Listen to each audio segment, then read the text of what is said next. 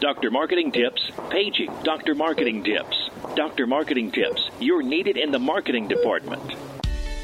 Welcome to the Dr. Marketing Tips Podcast, your prescription to the answers you seek to grow your medical practice easier, better, and faster. This show is all about connecting practice administrators and medical marketing professionals with peers working in practices, learning from experiences, making mistakes, and sharing successes. Let's get started. Hey guys, welcome to another episode of the Dr. Marketing Tips Podcast. I'm Corey. And I'm Jennifer. And today we wanted to take a few minutes and discuss something that not necessarily relates specific to medical practices, but something that we're seeing a lot of as it comes to employment and entry-level jobs specifically. Yeah, so there's this massive report that McKinsey Global Institute put out. Basically, it's saying that as a growing share of industries are starting to embrace automation, that some 14.7 million workers under the age of 34 are going to face job displacement by 2030.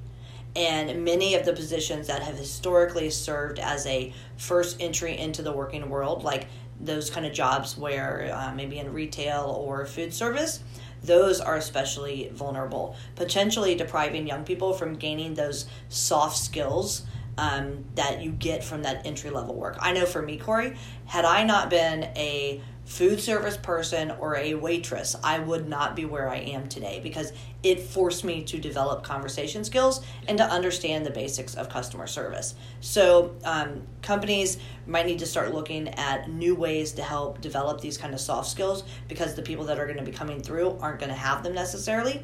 And so what McKinsey is suggesting is maybe looking at apprenticeships, investing in new hires by teaching them these soft skills and these higher level soft skills from day one. And so there's lots of conversations around this, and I think it's a trend that we should start really paying attention to because it's about to translate into medical. Yeah, I think everyone should have to do some sort of like food service job. What was yours? Point. I worked at Chili's. I was a server and a busser. How long did that last?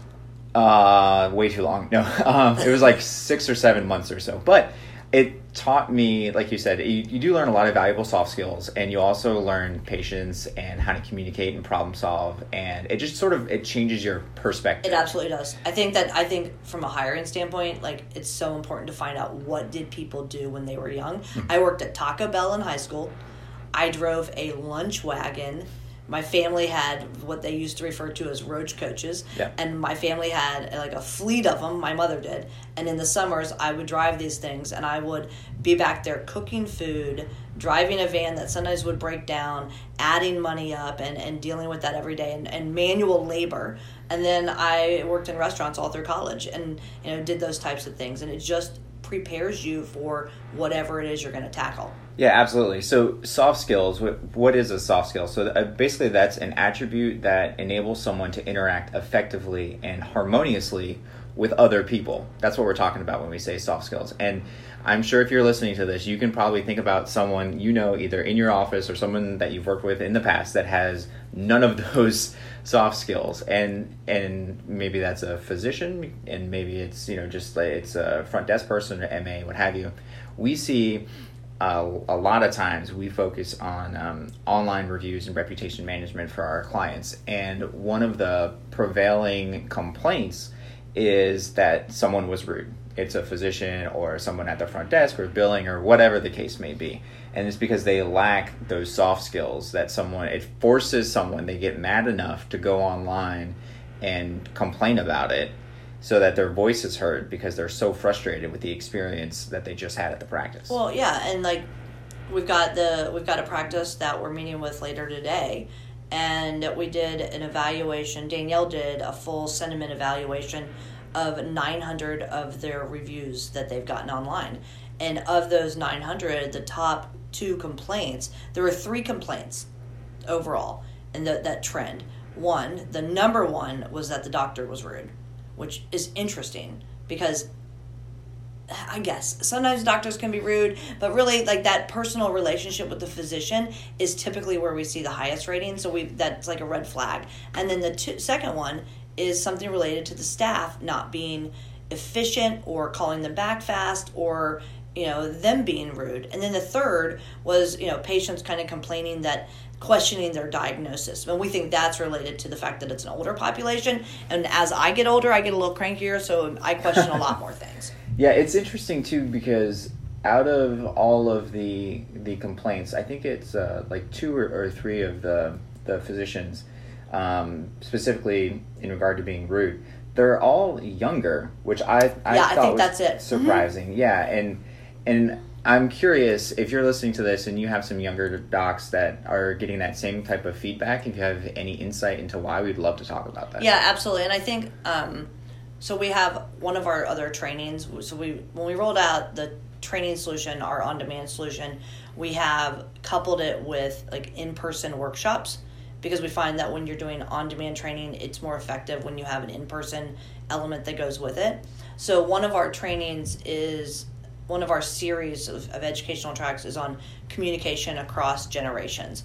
And we are seeing that, you have to understand, not only do you need soft skills, but you need to understand that your communication tactics are going to be different across those different generations. And so I think that's interesting to point out that some of the doctors who are being labeled as rude with this one practice are the younger doctors, because I will often think that somebody is being rude to me because they're not looking me in the eye, or they only want to text me instead of talk to me, and people no longer want to have that face-to-face interaction. But it's typically a generational thing. And the people leaving these reviews, I have a sense, are a little bit older, and they just need to be communicated in a different way.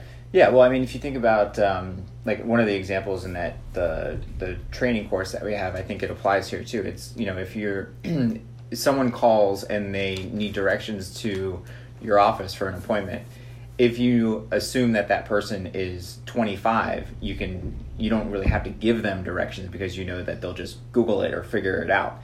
If they're 75, you may have to explain it in a very different way and use, landmarks and actually sort of hold their hand a little bit more and kind of like walk them through that.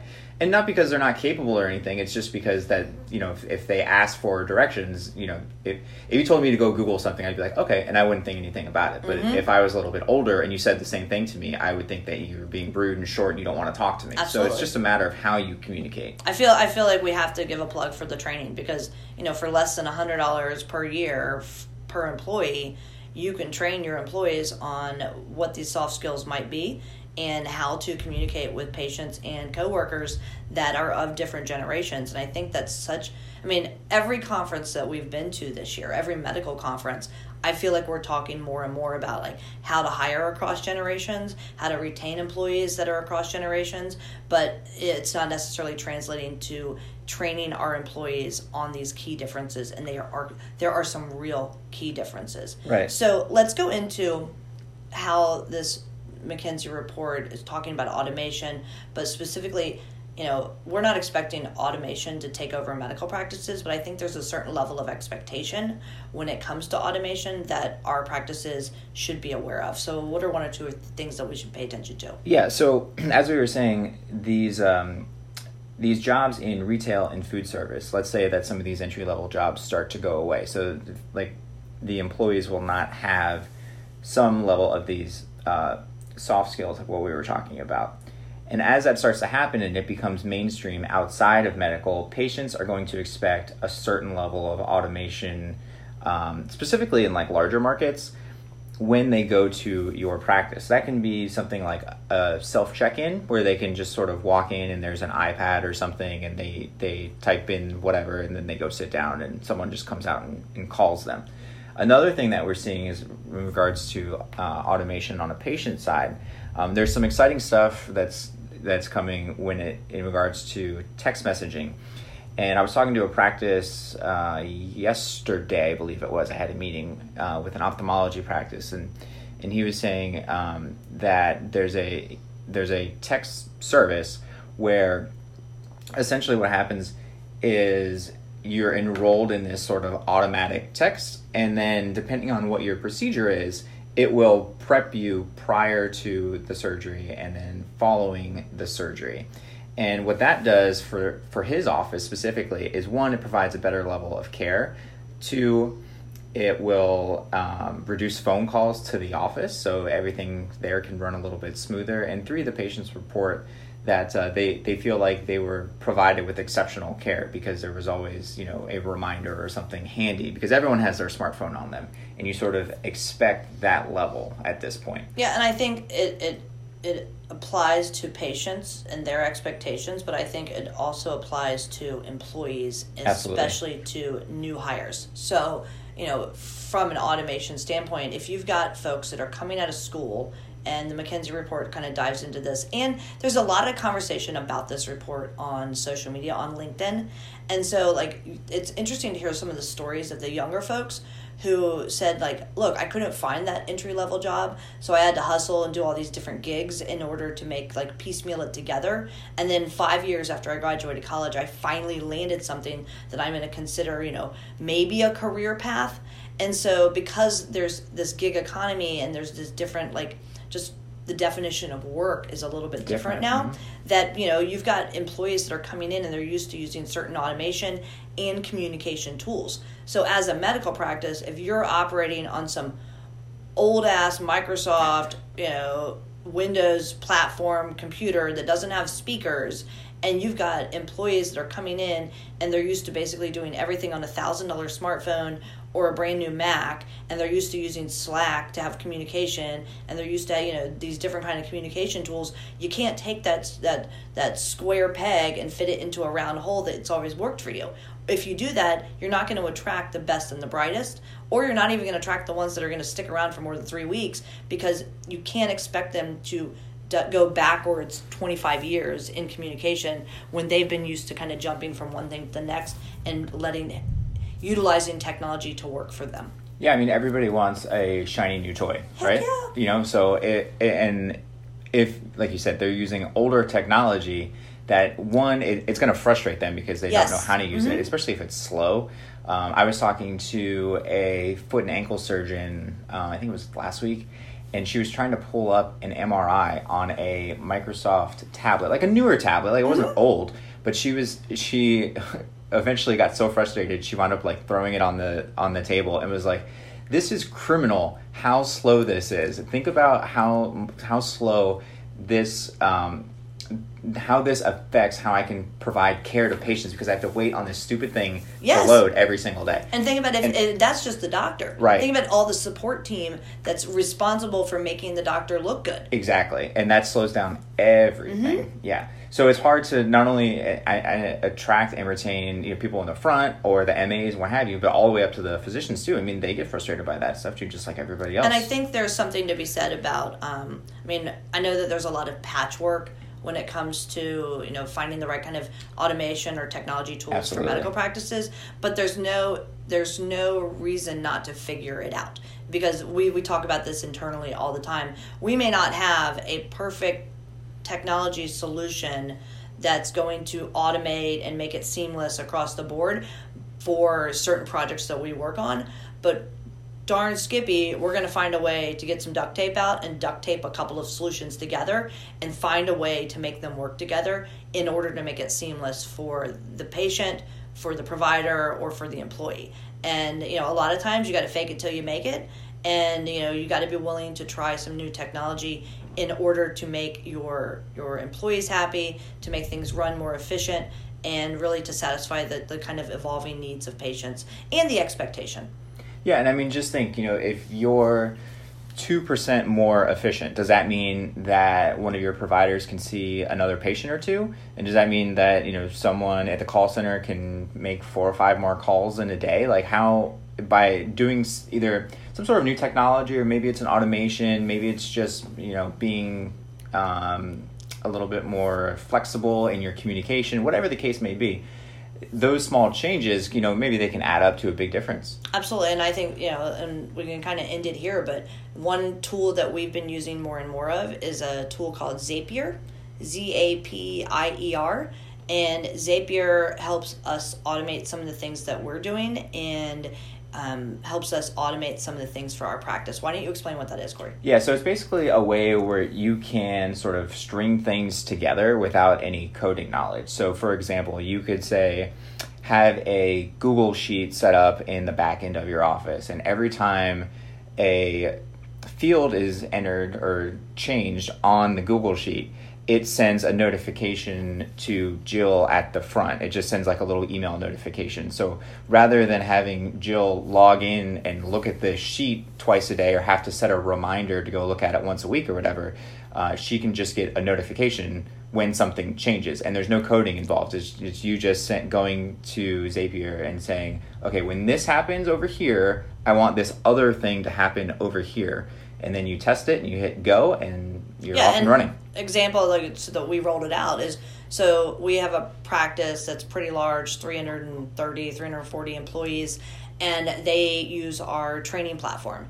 So the way we were doing it is when they would hire new people or fire people, they would send us an email and we would input that employee's information into the system, and then it would automatically send the new employee login credentials along with the first module for their employee handbook. They took their 87-page employee handbook, broke it into 5 digital training modules that are 10 minutes apiece, and then they have little tests so that the employee, the new hire, has to verify that they understand what's in the employee handbook and they understand their vision, mission, values, things of that nature. So we got tired of doing this because they're in a hot market, and so they have a lot of turnover. And so we built a little form online, and now we sent that form to the HR department. HR department gets somebody new, they enter in the information, and then we built a Zap in there, which is kind of like the lingo for using Zapier. So we built a Zap, and then every time the HR manager puts it in there, we get bypassed, so we don't have to do any more work. It automatically adds them to the system, and the whole thing is automated. I'm not cutting Corey out by automating his job, but the fact is I freed up probably an hour of time on somebody on his team per week who would have just gone in there and had to do this manually. Now it's an automated process. Zapier is a game changer. Not necessarily if you're dealing with PHI, but there's things in your office that you could definitely automate using a tool like Zapier. Yeah, and they have a lot of what's called recipes, and they will already have these things sort of made up, and you just have to plug in your credentials and tell it what you want it to do. So in the example that Jen was talking about, when the HR department fills out this form, behind the scenes, it actually takes care of 6 different things just by the HR person hitting submit. So absolutely. It's fantastic. That's good stuff. I mean, you could set that up where you have a new hire, you put them into the training, it automatically sends an email to somebody over in another department. It could roll out their onboarding document. I mean, there's so many things. It's endless, really. There's a way to automate a lot of things, but what you can't automate are soft skills, and I think that's where we need to end it today. I've got some great soft skills. I don't know that I have hard skills, but I got some good soft ones. And we'll go with that. I'm Jennifer. I'm Corey. We'll see you next time on the Dr. Marketing Tips Podcast. Thanks a bunch. Thanks for listening to the drmarketingtips.com podcast. If there's anything from today's show you want to learn more about, check out drmarketingtips.com for our podcast resource center with all the notes, links, and goodies we mentioned during the show. If you're not already a subscriber to our show, please consider pressing the subscribe button on your podcast player so you never miss one of our future episodes. And if you haven't given us a rating or review yet on iTunes, please find a spare minute and help us reach and educate even more of our medical practice peers. Thanks again for listening, and we'll catch you next time. Doctor's orders.